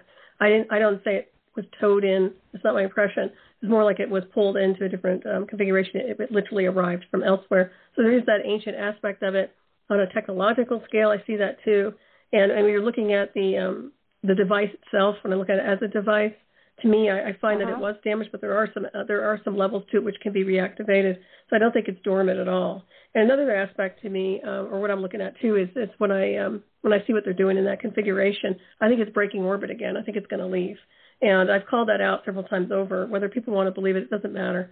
You know, people say, well, it's disintegrating, this, that, and the other. No, I'm seeing it as it's going. It came in from a different space-time configuration. It's going to leave. And a lot of other things are going to happen at that point because we're going to be moving into a different space-time configuration. And that's part of the work I've been talking about with some of the stuff that I've been dialing into on my own gnosis. Excuse me. So, yeah, I think it kind of goes into a dovetail with that information. But they're in a real yank to be controlling anything connected to the moon. It's like a territory they want to dominate, here on this world. Well, if the moon does leave orbit, what does that do to the Earth? Because, the tides and everything rely upon the moon. Right. Yeah, I know. So what would that do? What would that do to us? Well, in my opinion, I see an intersect. I see a different configuration coming in. Yeah, it's going to be very different, very, very different. They talk about the new Earth star and a lot of other things, and the idea behind a new Earth star would be pulling it into a different configuration where everything gets rewired. It's like the invisible realm, the Ethernet completely goes online, and that what we use as technology, even the most advanced technologies, has no value because it becomes obsolete. We're dealing with a real intelligent system, and I think that's where we're heading. That's just my perception and my gnosis of where I've been, when I've been dialing into some stuff. So it's very interesting. And I said before, I'm always amazed when I look at that moon. I'm like, why are you still here? Because it's not supposed to be, in my opinion. That's just what I get. So I love it. I think it's beautiful. Oh, it is. But the dust, the stuff that they brought back from the moon, it is made up of titanium and a lot of the other stuff that one would use to create a crust around something else to protect it from space and stuff like that. So, like terraforming. Yeah. My feeling is that it is artificial, and agreed. Yeah. So that that's going to be interesting to see what happens with that. Well, you can dial in when you want to. Just take a look at it sometime, but don't blame me if you see something you don't like.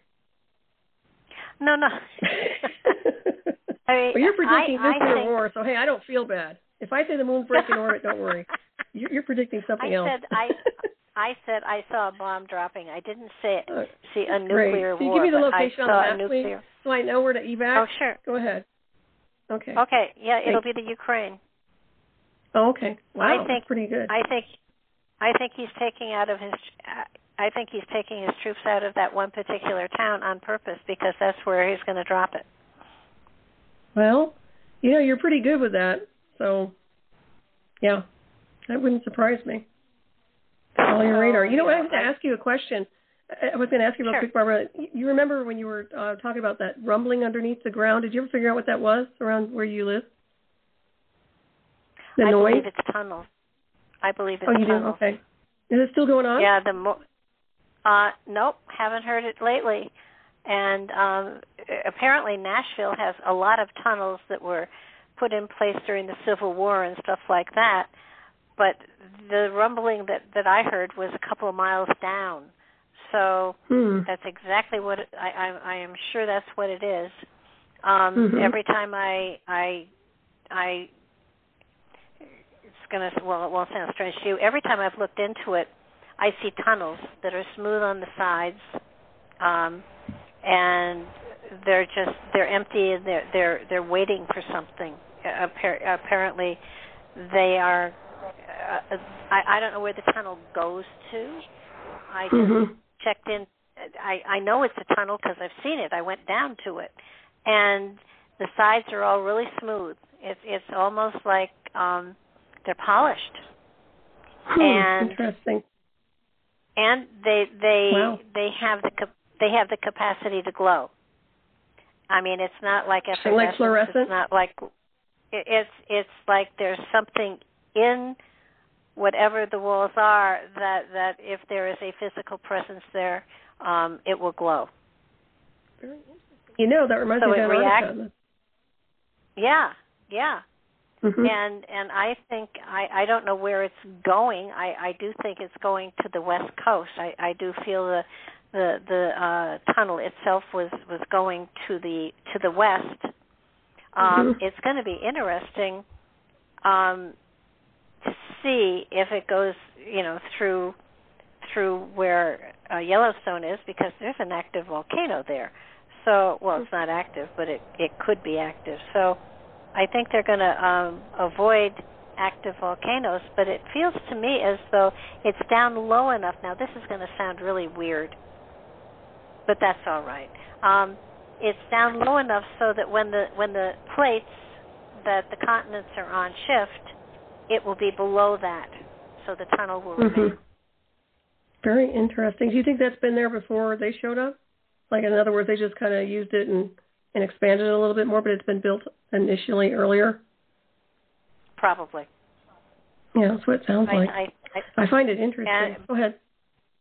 But it definitely, the booms that we heard were explosions of some sort.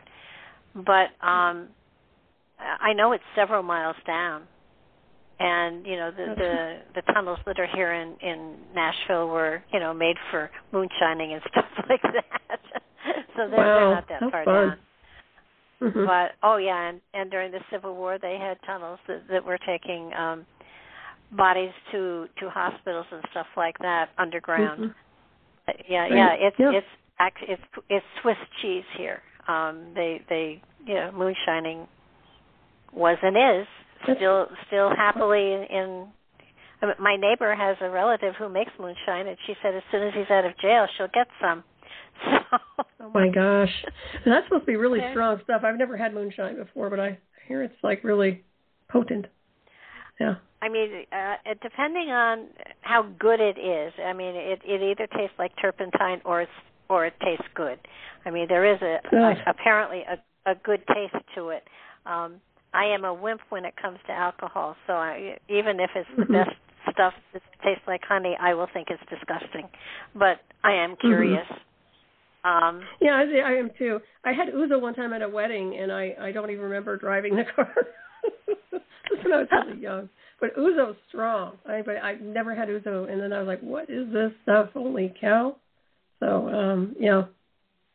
No, it's angels watching my back. Yeah. Oh, yeah. No, I can't drink. I mean, I am definitely not one. I'm not even a happy drunk. I go right from being normal to throwing up. So, no, that's not my thing either. Yeah. I just drinking is. Besides that, alcohol is a depressant. Why would anybody drink something that would depress them? I agree. I don't understand I like coffee. that. I'm the opposite spectrum. I'm like Captain Janeway. I like my coffee. And I drink less of it now than I've ever been drinking, but yeah. Yeah, I do like it. Well, I like my, I like to be in control. Yeah. Well, I like my caffeine, and that is I like caffeine. I don't like I haven't learned to drink coffee yet, but I'm still trying. You drink tea? Nope. Okay. I drink the only tea I drink is the coat throat, the stuff that you can taste. It tastes more like licorice than anything else, which I love. But no, I'm not a hot drink person. I'm a cold drink person. I don't like coffee, but I love coffee ice cream. Oh, well, that's good stuff. And I like the mint chocolate chip. My favorite. We just derailed our whole show, but yeah, true. to get back on topic, the more that I learn, the more that I am looking at the stuff, the antiquity that has gone to the bottom of the sea and everything. The more you begin to realize that humanity as a whole has been capable of so much amazing stuff. And it's not because there were aliens whispering in their ears. It's because they were intelligent. I think when people think of antiquity, they think of people whose brains aren't developed. In the reality, their brains were even more developed than ours, most probably. Mm-hmm. Because at least they were using a great percentage, yeah. Well, yeah. Well, look at the astrology. They didn't have the garbage in the air that we have now. I mean, they had the time to look at the stars. They had the time to understand, the placement of the stars, and they used little holes in rocks that they had water in that they used for stargazing and for tracking the stars as they went, through their routine and everything. I mean, they were clever, and they had charts, and they had records, and of course, you look at the Aztecs and what the Spanish destroyed, all of their codexes. I mean, and then of course the Greeks or the Romans burned the library at Alexandria. I mean, our history has left us messages to utilize, and we've destroyed them. And right. I have been an advocate of the stone chambers and stuff like that are in the Northeast for decades now. And my new theory is that most of them were built with stones that were granite. Granite is, a great deal of it is quartz. Quartz is used to store information in. I think those chambers are wisdom holders. And there is probably a way to get the memories that are stored there out of them instead of building patios with them. Right. Well, that'd be a great idea. Well, it's just osmosis too, and I'm sure whether you just remotely access them or put your hand on the field, you'll be able to, absorb the data codes if they're there, I would imagine. Well, I've been in several hundred of them. And it never occurred to me to do that, to put my hands on the walls and see what I got. I know that there was a feeling in there as though a cone of silence had been put around you, Max Nice. But there are no bugs in them. They're for the most part, they're very dry. They're watertight, and they've come through time. And to destroy them because you don't understand them is what humanity seems to do. Right. And I think, are they doing that now? I mean, are they destroying everything over there? I would say that of the 800 that used to be there are probably 200 left, and they are destroying them because they widen roads. They're menhirs there that are markers of something. I do believe that the stones carry a history in them that people aren't paying attention to. And it's the same thing with hieroglyphics. The hieroglyphic letters the Egyptians used, they didn't mean words, they meant concepts. And so depending upon the consciousness of the interpreter, you're getting a different message as to what the hieroglyph means. Right, yeah. And there's a pattern with that, too. Definitely a pattern on those glyphs. Well, I used to love the work you've done, and I remember when I interviewed you a long time ago, I didn't mean to cut you off, but I just want to add, that was such an interesting conversation because I know you had done so much work on those stone chambers, and I don't hear people talking about that, so it is fascinating. Well, it's, the documentary is out there. Nothing has been done to protect them. Frankly, when Patrick died,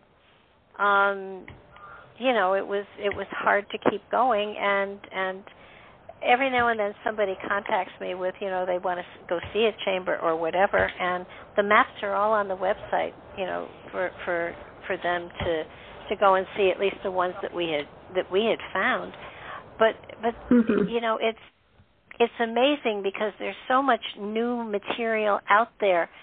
For instance, in England, they've discovered new henges where there were, I think, 90 some tall tall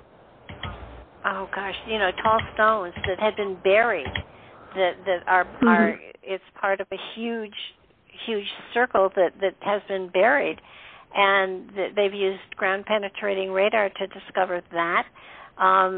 In Machu Picchu, they found a doorway, and the doorway with ground penetrating radar found a staircase that went down into the mountain, but I don't know if they're going to actually go any further with that. The Great Pyramid has a huge chamber that they've found with ground penetrating radar that is above the Grand Gallery. Don't know if they're looking into that at all.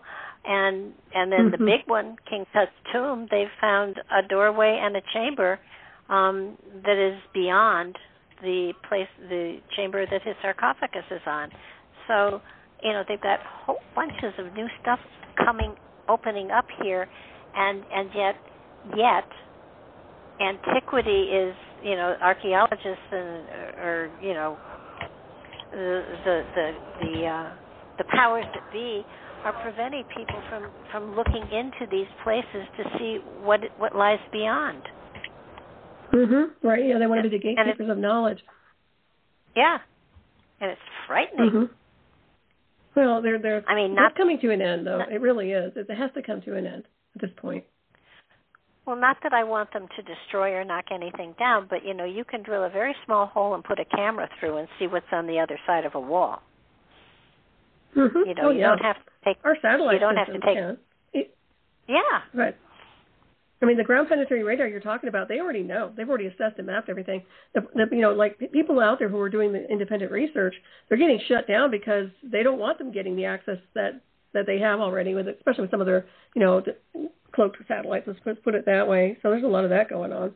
But I find that all these secrets, they're a disservice to everyone here. And it's just about controlling and manipulating once again and giving a certain percentage of information to the masses to let them chew on that for a while the whole time they're going with this breakaway. And a lot of advanced technologies, if you ask me. So it certainly isn't a fair game.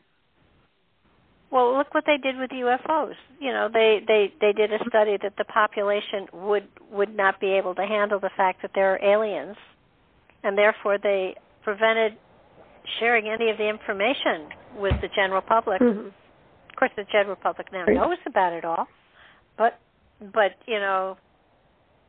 it seems to me that they're. I mean, look at the stuff on the moon. They found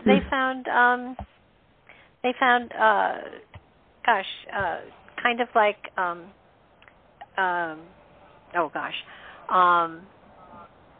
they found structures on the moon that they had to make sure that one of the last landings avoided landing near them, so it would knock them down. They were like the pillars that are out, like Cleopatra's Needle that's in New York, and the one in Obelisk. Thank you. And there were like a dozen of them, and they found them, and they could see their shadows. I mean, they're on the moon. Why? And there's no way. Yeah, I mean, and if you especially with Antarctica, I know Mary Joyce. Somebody had found a whole bunch of structures in Antarctica that showed a village that was there, and they'd used the Google Earth to find it, and when next she went back, it was all blurred out so that you couldn't see it. Happily, she took screenshots of it. So I mean, there is a sense that the government doesn't want us to see or to know a lot of this stuff that's out there, and especially, the moon stuff. I mean, there are structures on the moon. Mm-hmm. There's all kinds of things there. Yeah. Well, that's not their call. And once again, it's like, thank you for deciding for me, but no thanks at this point in space-time, because like I said before, they don't have any, they think they have clout, and they brainwash the mass collective to such a degree that everybody believes they have clout, but they really don't. And they're not the legacy to what's going on with extraterrestrial intelligence or ancient artifacts or our history, and that will change, and it is changing, in my opinion. And shame on them for hiding, because honestly, they shouldn't have been concealing anything over these decades. And, we didn't know, and none of us really knew. We were just navigating the timeline until all this crazy started. I think it started even blowing up past 20 years when it comes down to disclosure and everything else. Yeah, probably. I think, though, that also organized religion is really dumbing us down, and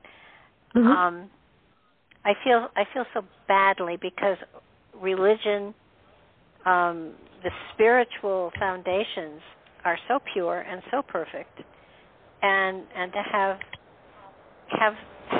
a corporation use those philosophies to manipulate the general public is horrifying for me. It's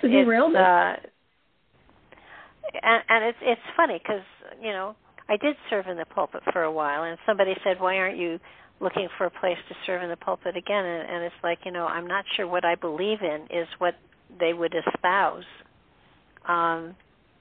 The Bible is a great book if you only read the red parts. It's designed to accommodate a certain group. Yeah, and it's interesting. I've had a lot of biblical scholars on the show, and they're fascinating. I mean, I Gary Wayne and James Tabor, and they're incredible people, and their work is fascinating, and yet, it's kind of like, but that's just human stuff. What about the spirit? And right. And there's nothing out there that tells you about the spiritual journey that humanity as a whole is on. Right, yeah, they seem to forget about that. Well, it's a different journey for everybody. Well, yeah, but if everybody understood that they're on a separate journey and everybody's going in our end result is probably the same, but the journey that we're on each lifetime, each cycle we go through, it's different for everybody. So you can't say my journey is right and your journey is wrong, and our journeys are all right. The spirit doesn't make a mistake. Yours apparently did, but because my UFO crashed. That's all. Not to cut you off, but I just want to say, it is given to you according to your beliefs. So you have all these people believing a certain thing, and that's creating the perimeter of their life. So depending on what they believe in and how they've been indoctrinated, and think about that when you take it a step further to their afterlife. Well, what did they think of? What were they focused on? What do they believe in? It's going to be given to you. It will show you, but is it true? And I think that's the biggest question people need to ask. It'll show you exactly what you want to see, but is it real? And even when you're in between realms. So I would say be smart about that. Have a lot of gnosis and pay attention to those things that, to me, it's almost like an initiation. So you need to know. And I know you probably get it, but some people may not. Well, yeah. I mean, I could see how an Earth experience would be an initiation to a higher level of consciousness. That would make sense. If you survive Earth, this place, I don't want to say I'm giving it the middle finger, but yeah, just about. I'm sorry. Can't help it. Well, I think though you found a wonderful way of sharing your gnosis with everybody and putting the books out there. And I think also what I and the times that I think, do I still want to do the show? And then it's yes, I do, because our electronic messages that are out there on the wavelengths are going to be there forever. And at some point in time, at some point in time, billions of years, people are going to pick up this broadcast and either laugh at it or say, well, they had the right idea. I mean, I think that when we put information out there, we don't know where it's going, but we know the information is there, and everybody takes it in and uses it as is appropriate for their own development and evolution. Right, and if nothing else, it makes people think, But I think we get an A for this class, for this discussion tonight. So that's my 2 cents. Oh, yeah. Well, yeah. I mean, I know we had tried to go through Manly P. Hall, but I think that there are too many things going on now that are impacting everybody, that it's important for us to sort of put it out there and make everybody think. And if all we do is make people think, then our job here is done. But I am going to go back to the aspect of I am seeking the seekers. I am looking for people who are looking for information or looking for thoughts of how to change their perception, because we do create our reality by our perception of it. So if our perception is we're limited, then we're limited. But if we perceive that, there's more there, I'm going to reach for it, and I'm not going to get a shock or anything. But what keeps popping into my head is Nikola Tesla. So, we don't even have to go drilling oil wells anymore. If we use Tesla energy, we could electrify the entire U.S. for free. Yeah, exactly. That's my point. That's that invisible realm I was talking about early on. We don't need to go through this wormhole. And why they're creating it is just about control and manipulation, as far as I can tell. But yeah, I'm sure he was not from here. Definitely walk in. You ask me. Well, yeah, no, I'd agree with you on that. I mean, the pictures I've seen of him, it's almost like he had a secret and he just couldn't tell it. It's kind of like I know more than you do. He was a strange coot, though. He really, he was so unique. He's very eccentric. Oh, Joe, he made friends with pigeons. That's what everybody tells it. When he sending the messages, or maybe they were sending messages for him. Who knows? No, they were just his friends. They were his friends. And I do believe that the man was murdered. And I do believe the government took his research and made sure no one will get their hands on it again. With our government, though, they are. It's really amazing. They store things away. They don't destroy it. Yeah. Now, I will admit. Yeah, I will. I think there is. I mean, hell, Area 51 could be where everything is stored. It could be. I think they moved a lot of that. Well, yeah, there's a new Area 51. I don't know what number it is, but they're being so cavalier. It's a national security site now, if I'm not mistaken. But yeah, I think they moved a lot of exotic things, exotic technology. But from what I've seen, they're doing a lot with weaponized warfare, which means the types of artificial intelligence I'm familiar with global satellite systems.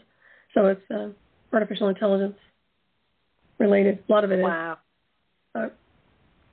We'll see what they come up with, what they pull out of the rabbit's hat. So we're gonna have robots fighting the next war. Well, like the Cylons, right? From Battlestar Galactica. I love Cylons. I wish they worked for me. Well, can you see a battlefield where suddenly everything stops because their batteries ran out? Wouldn't that be funny? Well, if they're using a 0 point, they wouldn't have a problem with that. But, everything's automated. This is another thing. You can ruin people's lives with a joystick in a control room somewhere across the country. Here in the U.S. and across the world, you can destroy somebody's life. I mean, drones are examples. But, can you see them everything creating a timeout so they can charge up their batteries again? I mean, oh, forget that. This whole God. thing with the electric cars, no. That's like horse and buggy at this point. No, we're not doing that. I don't know why they're pushing it, but it's foolish and it needs to stop. No hybrids for me. Yeah. No. I there's no way I want to rely upon. I'll pay for gas in the car, and I'll restrict my travel. But I do have a hybrid car though. My friends have hybrid cars. Everybody I know has one. I think how old is your car? It's 2018. It's not that old. Oh, okay. Well, I just, it's sort of like I don't want to be controlled, and that's what that electric car does for sure. All those people that spent that kind of money to buy a car and then to be told not to charge it up. I mean, that's ridiculous. Well, it's also a sci-fi, and it says the whole thing is AI driven. Everything's being recorded. I mean, a lot of these new Tesla models, they did an analysis on it. It's all surveillance, every bit of it. Nice vehicles, no, but it's all surveillance. If you want something to sit there and eavesdrop on every single thing you're doing and get video, knock yourselves out. But for me, I don't go for that. That doesn't work for me. I've been through those programs, with surveillance, and really prefer not to have that. So, just because it's we're used to it doesn't mean it's okay. It's as simple as that. Well, that's true, but it's really as an independent person, I'm harmless. But the radio show gives me a voice that makes me not harmless. So, well, your remote viewing's good too. Don't forget that. And as I said, I was thinking about this. We were talking about that when you used to do those remote viewing exercises, which were a lot of fun. I wonder, a live show doing remote viewing, wouldn't that be kind of a fun thing to look at sometime? Well, that's what I did. It was live for the people that signed up for it, and then I made it public afterwards. And they're still there. They're on the website. You can go and you can experience all of and the first couple ones, had the gardeners going by with weed whackers and stuff. So I would not go to the first couple of them, but after a while, they were really quite profound. And I'm thinking remote viewing would be cool to do. I really, maybe we should do it again. I know. I was going to say you should do it like on a live show. Like right now, we could do a remote viewing exercise, like a show, but maybe this one or another, but dedicating it to just live. Just do it and just let it roll. See what happens. Because what you were describing, for example, that underground base, we could have gone really deep with that. That's a big deal. So I'm just telling you, but that's what you're honing in on is something that I think needs further investigation. And nobody's listening, so don't worry. Well, the Bosnian Pyramid one was really incredible. It's and I would not want to make them too long because most people can't do more than a 20 to 40 minute meditation. I do a 40-minute one. That wouldn't be bad. And I found that I had to talk all the way through it, or people got lost, which I was fascinated by. Because that was the complaint was I could see everything and everything was wonderful, and then because I stopped talking and let them go on their own, and nobody went anywhere. Oh wow! So they need to learn to dial in by themselves. But I see that. When I do my exercises, I give them a target reference number, and then I was giving them the target reference number, and they were getting really good with that to a point where I just decided to give them an object and say, go look at it. And then they would get really good hits, in my opinion. So I think, however you formulate it, but maybe that's where they get very connected to your wave of energy to a point where you're like the light that's guiding them through the tunnel. So. Yeah, no, that was, so long as, and I tried not to be real specific about what I was seeing, and let them do what they were seeing. But my voice seemed to hold them together, and then as a group energy, it was really very profound. And maybe we'll do that again. Maybe I'll just reconnect to that group, send them out an email, and say, want to go remote viewing again for a while? Yeah, I would. It's a good exercise, and it's I like doing it. Period. I don't care, and it's interesting. But people don't need to have all this military background to remote view. I found that the best people are the ones that don't have any experience, supposedly, and then they just dial in, and they're like getting spot on data. Like, you guys are awesome, and I've seen that more and more. And I know your group is good like that. I never caught your live show very often, but I would catch the replay, and I had a blast going through that. It was fun. But good stuff. That was fun, and I may do that again. I just it's a matter of, okay, so where am I going to take them?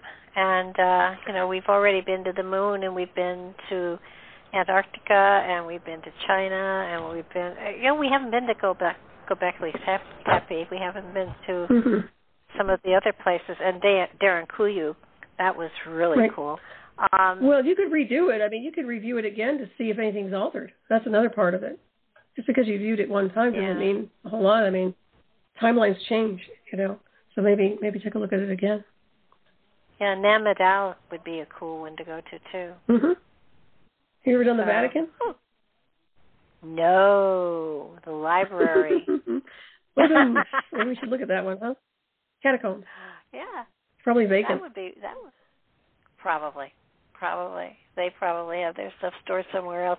I love the fact that they've got a telescope someplace in the U.S., and the telescope's name is Satan. Oh, it's Lucifer, yeah. Lucifer, yeah. I think it's called Lucifer, yeah. But there is a program called Satan in the military program that's about mind control, so that's another scenario, but it used to be anyway. I don't know if they still use it. But that's, all kinds of stuff. But, yeah. Yeah, no, they have the new one, the Webb telescope. Oh, go ahead. Yeah. No, well, it's the remote viewing is still right there on the website, along with remote viewing, and there was one other thing we did too. So, be fun. Well, actually, now that they have all of the new stuff, like the stuff in England with the buried stuff and King Tut's tomb, going beyond the walls to see what's there. Yeah. And the Great Pyramid, there's a chamber there. Let's take a look. We don't need no camera. Yeah. No, you don't need your camera. The camera of the spirit and the consciousness. Yeah. People, stop delegating. Take your power back. 90 cents on that. But. Well, maybe we'll reopen that up and do some meditations and stuff like that. So, it'd be worth a try. We're kind of almost out of time. You want to tell people how to get a hold of you and where you are? Oh, certainly. Well, thank you so much, Barbara. This is, once again, another awesome show with you. So thank you for joining me tonight on Neon Twilight. We're here on your wonderful station here, Nightlight. And you can reach me over at nightshadowandonlydetectives.com or .net. I'm also on my show, Hyperspaces KCOR, 12 midnight Eastern Time, 9 p.m. Pacific on Fridays. And, of course, Saturday I have Raven Star Switching Hour on Saturday night, 12 midnight Eastern Time, 9 p.m. Pacific on freedomslips.com, Studio A. And I have this wonderful show we do together, which is a blast, every month. And we did it. We connected this time. So. Now, on your two shows, on the KCOR and the Freedom Slips, do you have people you interview or talk with? I have interviews. Yeah, I usually just do interviews. So this is fun. That's why I like talking and discussing and just going into other avenues. This is a lot of fun. Well, we'll have to, you've made me think here, so maybe I have to do some other stuff too. I think so. Yeah, absolutely. Well, it's been wonderful to connect with you tonight. It is fun, and we will check in with you at the end of the month. Yes. Yeah, this is the beginning of the month. I'll be here with bells on. Okay, I will listen for your twinkle, and we'll have to figure out a new word for crone too. That's right, something goddess related. There you go. Absolutely. Mm-hmm. Okay, well, I thank you, and I will talk to you again soon, and we will do some figuring out of other things to play with. Awesome. Thank you. Okay, good night now. Hey. Okay, thank you, everybody. Do tune in to tomorrow, 6 p.m. Cool show there. And then Mark has one on Tuesday, too. So look forward to seeing you then. And until then, have a wonderful evening and new day tomorrow. Bye-bye now.